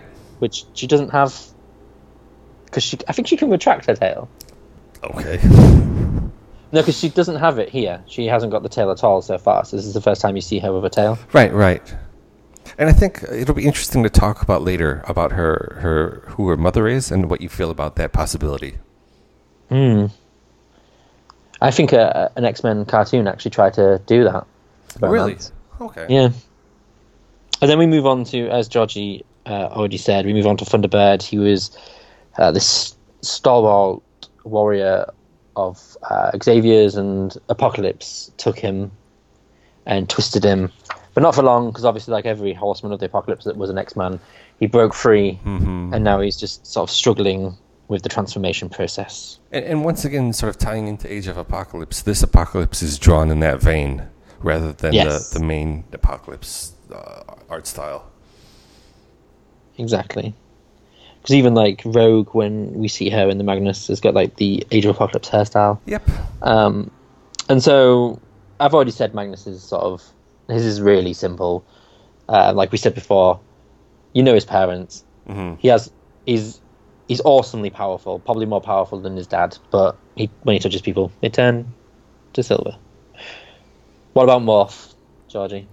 Morph is one of the members of the New Mutants, and he's been like an Avenger and a stalwart member of the X-Men. He's just turned back to the team, and he's like a major hero from his universe. And then we have Mimic, who also in his universe was part of the original X-Men, or at least very early on, part of the X-Men. No, I'm sorry. He was a member of the Brotherhood of Evil Mutants, and then turned by Charles Xavier, and then becomes a real hero in his timeline as well. We'll see in later issues where he meets people who know him and are like, "Oh, I love you, Mimic. You're the best." So they really go all in on Mimic as a character. I do like the fact that in his timeline as well, it's mutant kind is the most accepted of any realm, right? Which is a real sort of telling. And then we get a quick recap of what happened to poor old Blink, and a recap of her being captured, being put in being rescued by Sabretooth, becoming a member of that version of, I want to say, the ugly Age of Apocalypse. Yeah, that is Band of Mutant. Awful looking panel there. Wild Child he's got this elongated face. I don't know what's happening. It's just a really disgustingly bad panel. And then obviously she was lost when she thought everything had ended when Magneto and Apocalypse had their final duel. And then she ended up straight in the desert. And then it's a bit more talking, really. And that's all it is. That's all it's ever been. The mission statement is laid out. It's kind of... if anyone's watched Legends of Tomorrow... Yeah, it's similar. They basically stole that from Exiles, essentially. And so they're going to go around into different realities and fix one thing that has been broken. And, voila, they can move on.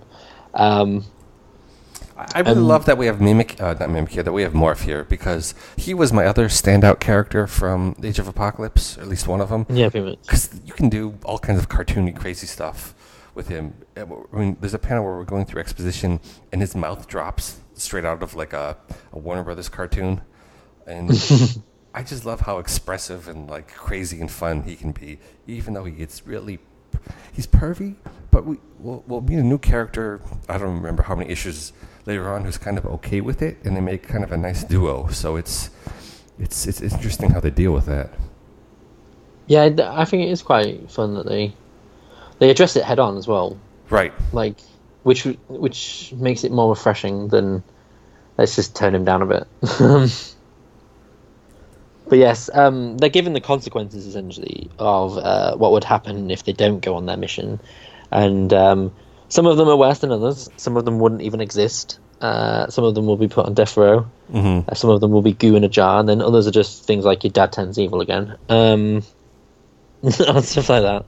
And they're all very upset, right, about it, and they're basically coerced into doing the mission, and they're given the beautifully named Talus. I have no idea what that stands for at all. It's a piece of jewelry that you put around your wrist, essentially, and it's given to Blink, and it will sort of... It speaks almost telepathically to her, informing her what the mission is, but it's also not super clear on what they're supposed to be doing as well, right? No, it hints at it's really vague.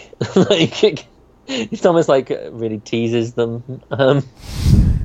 They kind of, I think, to begin with, the Talus is used as a really distinct plot point, and then I feel as we move forward, it becomes a little bit more clearer, and they're not bothered about it being a massive mystery anymore. Right. Because this one's all about the mystery. And as the Time Broker vanishes into dust, he sends them on their merry way to a random place, which Blink immediately realizes is 33 miles outside of Phoenix, because she read it on a sign. Yep. Which is kind of cute, I suppose.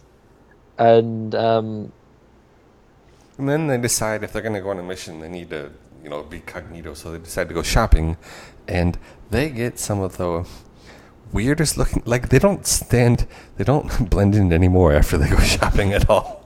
Can we just stay with the panel where Magnus just magics up some credit cards? Oh yeah, like just like literally. I generally don't know what kind of superpowers he has, but he can totally be my friend. Yeah, I would love to have a Canadian Express card. Yeah, I love the idea that he's just like, here's some credit cards that work because apparently they have balances on them. Because my power is linked to like everything. And they go to Computer Shack, and to discuss how would you describe the thought process that Nocturne and Thunderbird have when they try and disguise themselves and fit in? What would you, if you were a normal person, would you do a Ben Grimm and do a full-on trench coat? Or would you be a bit more, because she has got blue skin, be a bit more like maybe a veil? So you're expecting something to make them look more normal, but she's like, no, I'm just going to go with this like tan bikini. And Thunderbird's like, yeah, can I just get a really giant leather jacket with tassels on the shoulders? I don't even understand. And Pervy Morph appreciates her dress sense. And the talus grows because it's not consistently drawn in this issue at all. No. There's like a giant I don't know, almost like a beetle shell on her arm there. As they find out their first mission. So their first mission is find the one who would lead you, find your greatest teacher. So obviously, they feel like it's got to be Charles Xavier because he's the hero of the X-Men, the leader, at least from a philosophical standpoint, even though he may not always be the best person in the world, as we've said in other podcasts. But Magnus is able to make like a makeshift Cerebro, and he hooks Mimic and Nocturne up to it using their combined limited psionic powers so that they can try and locate Charles Xavier. And these panels here are more examples of this digital coloring that does not sit well with me. And Magnus seems to like grow in size. Yeah. Which is a bit weird. Can we just point out like a nice little story nod to later developments, which is to the whole thing actually, which is in Blink's world, Xavier was dead, and she's not particularly. It's only one line of dialogue, but she's not really sold on it being Xavier. Mm-hmm. She goes with the crowd. Right. But yeah, those panels are horrible. Like the color, I don't get Magnus's colors at all. Mm-mm. It's like he's got like this internal like incandescent light that's like moving all around his body that's lighting up his costume. It's so weird. Anyway, because like the pencil work sometimes is really well. Like it's not the strongest penciling that McCone does on the series. No, but and even the pencils still feel very turn of the century pencils, but not always. I mean, there's some nice stuff. There's some iffy panels there as well, but altogether very serviceable pencil work. Yes, and so they find out that Xavier is in Nevada, and they launch a little jailbreak for him. And we have a panel of Nocturne firing her discs things out of her hands. Mm-hmm. We have a fun panel of a giant morph as an American football great. Just like smashing through people.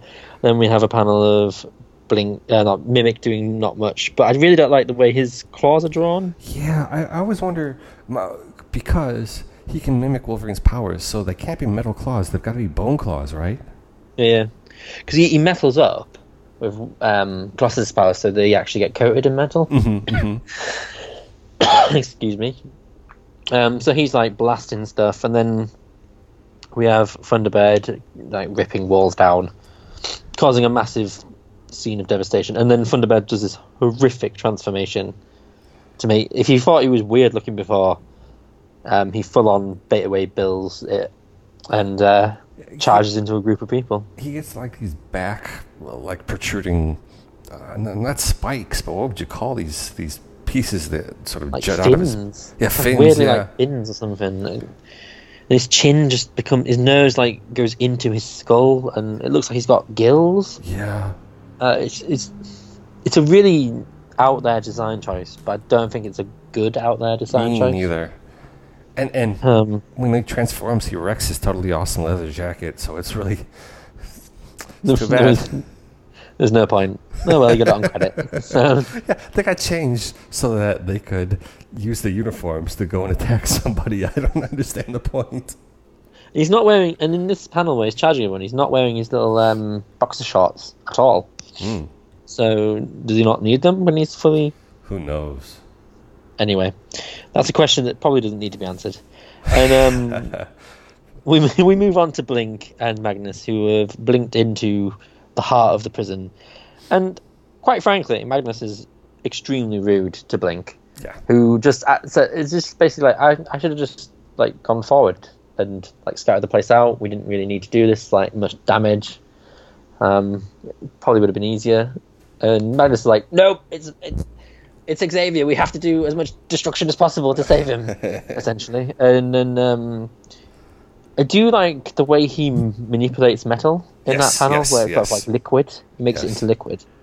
And they find Xavier hooked up to something horrific looking. And they proceed to break him free. However, I mean, we don't know if Xavier was, demented beforehand, or if years of being captured and tortured has maybe changed him. But he's not the same Professor X as they think they're freeing. Spoilers.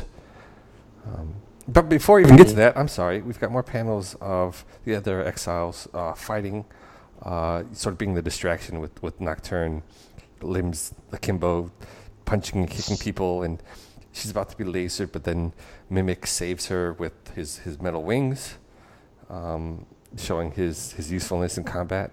He's a really smart fighter in that he takes full, not control, but visually he recognizes all the different aspects of the battlefield and, effectively uses his powers in ways that most optimize his abilities. It's kind of amazing how he's able to use all these different powers in these different ways to help everyone work as a team. He's kind of he's really the powerhouse power guy for me from the start. Yeah, he's like the backbone of the combat team. Mm-hmm. He allows the others to like do their own thing, but he's always there making sure everything's fine. Yeah, that's very kind of what I've supportive, I always liked about him, and I really love later on, but I won't say anything. There's a way he's sort of hiding his powers a little bit from everyone involved. Mm-hmm. But yes, they're all fighting and having fun, and then Blink's like, "We're ready to go," and Morph turns into liquid and flies through a portal. Because why not? I love that they're so inventive with everything that you can do with that character. To be honest, visually he's the most they're all quite interesting to look at, but they it seems like McCone does a lot more effort into him than some of the others. To be fair, and so yes, Xavier's free, and everyone's like, "Yay, Xavier! Woo!" And then he just turns out to be an absolute arsehole and mind blasts them all, and as they're all unconscious, walks off and is about to exterminate all of humanity. I really want to, because we've been sort of disparaging about the artwork, I do want to highlight the panel where he is mind blasting them, because that's a great panel there. That is really good. Yeah, the pencil work, even the coloring is fairly decent on that where they're all sort of being shot back in anguish. It's I really like that panel. I think there's some great detail, like the nose and the nose blood and stuff like that. I actually quite like some of the passed out images as well. Yes, like, yes, totally. Like it's almost as if the art starts to work right at the end of the issue. But that is the end of Exiles 1. We're left on the cliffhanger of the Exiles have accidentally unleashed a murderous Xavier. Whoopsie. So yes, how did you feel delving back into Exiles, and how did you feel overall issue 1? So holds up? I'd forgotten a little bit about Magnus until I was rereading this for reasons we won't mention yet. But it was great to see some of these characters that I really enjoy. Blink is one of my all-time favorite characters ever, and having her lead a team is super fun. Mimic, I remembered how sort of stale he was at the beginning, but how much I really came to enjoy him.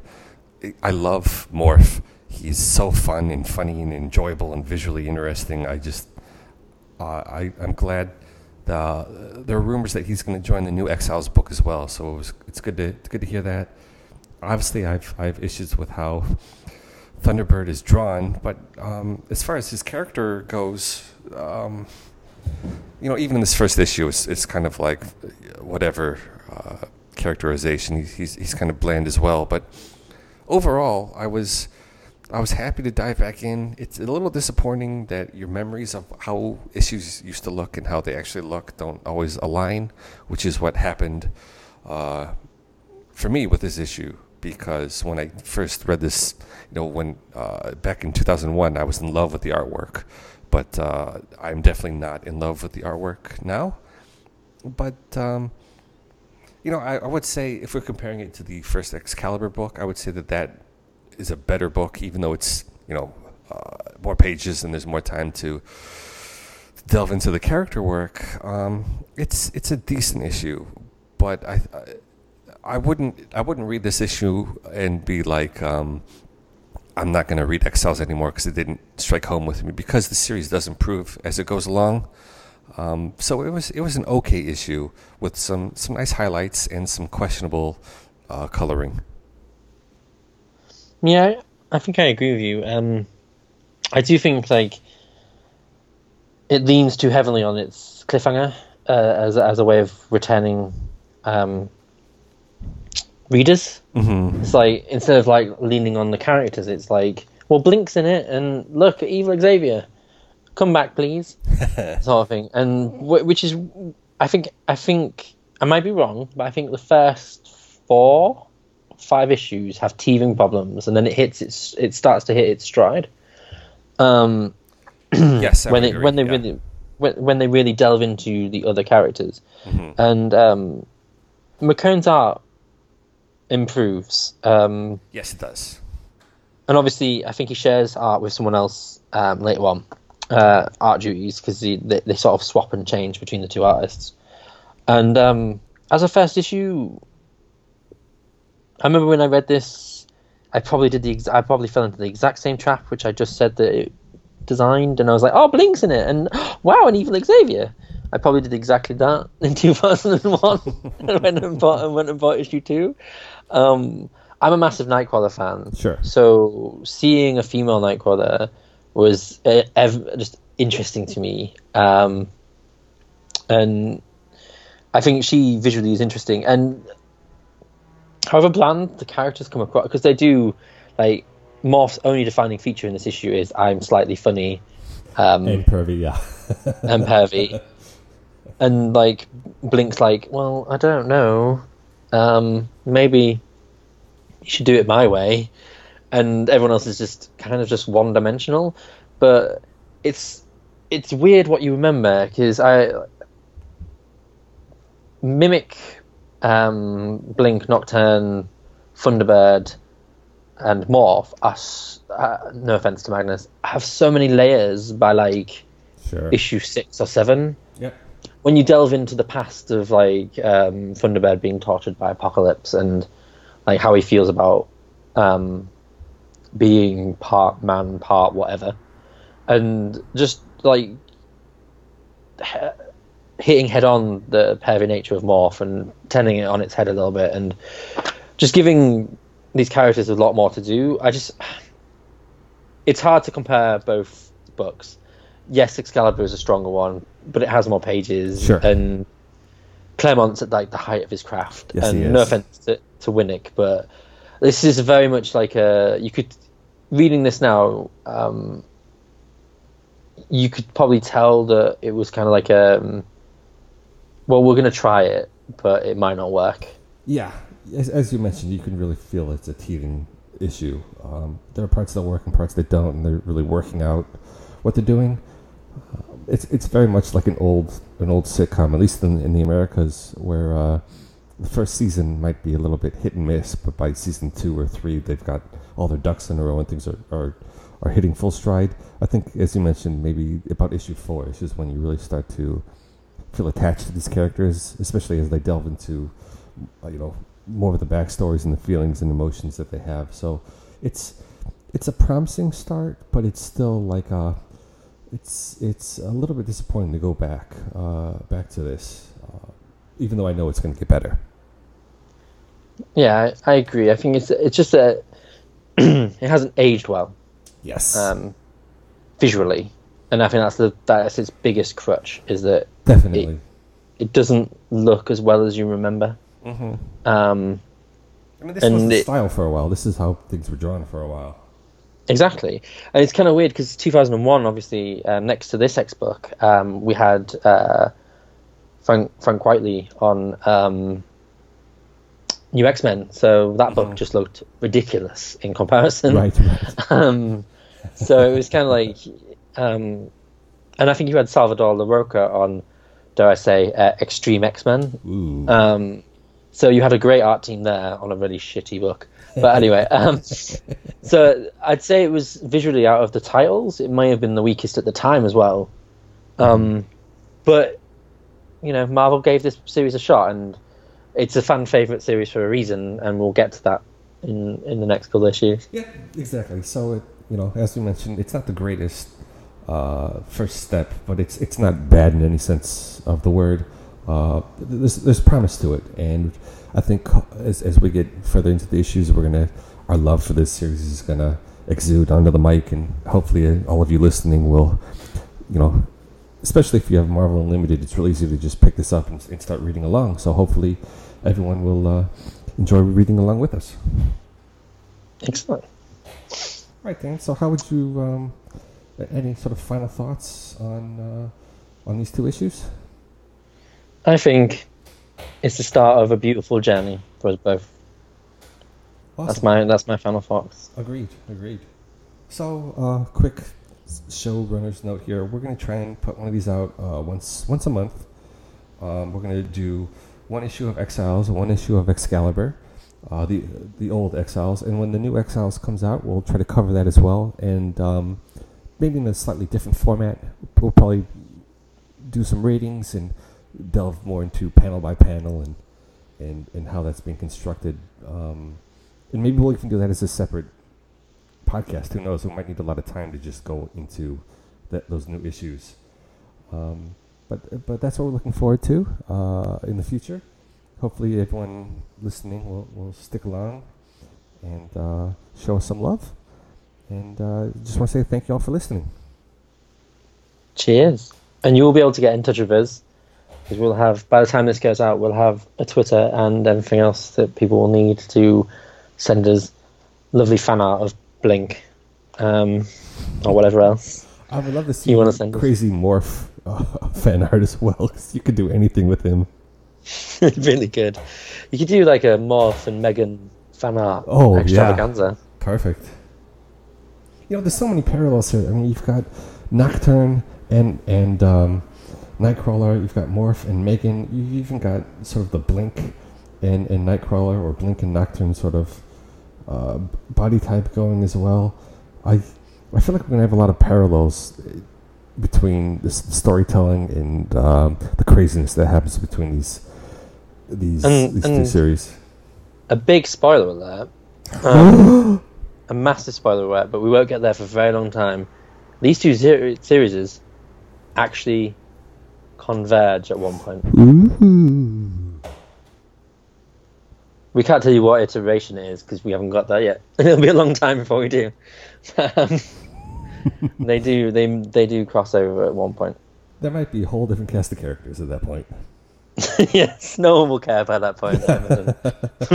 We'll have moved on. All right. Well, thanks for listening to the first episode of the Excalibros. Sorry, Excalibros, right? Yeah, it's Excalibur. Boys makes it sound too young. Excaliboys. Yeah, it sounds like we're being hollered by our den mother. Time for dinner. Oh God. Awesome. So, Dan, where can people find you outside of our upcoming Twitter page?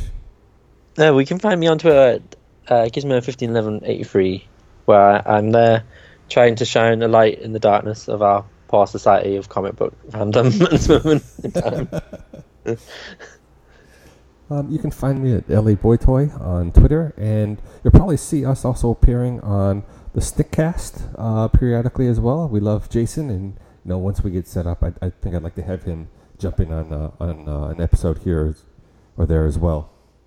Yes, definitely, especially when Excalibur has X-Men guest appearances. Oh yeah, we'll have to, definitely. Cool. All right, so thanks everybody, and we'll see you next time. Bye. Bye-bye.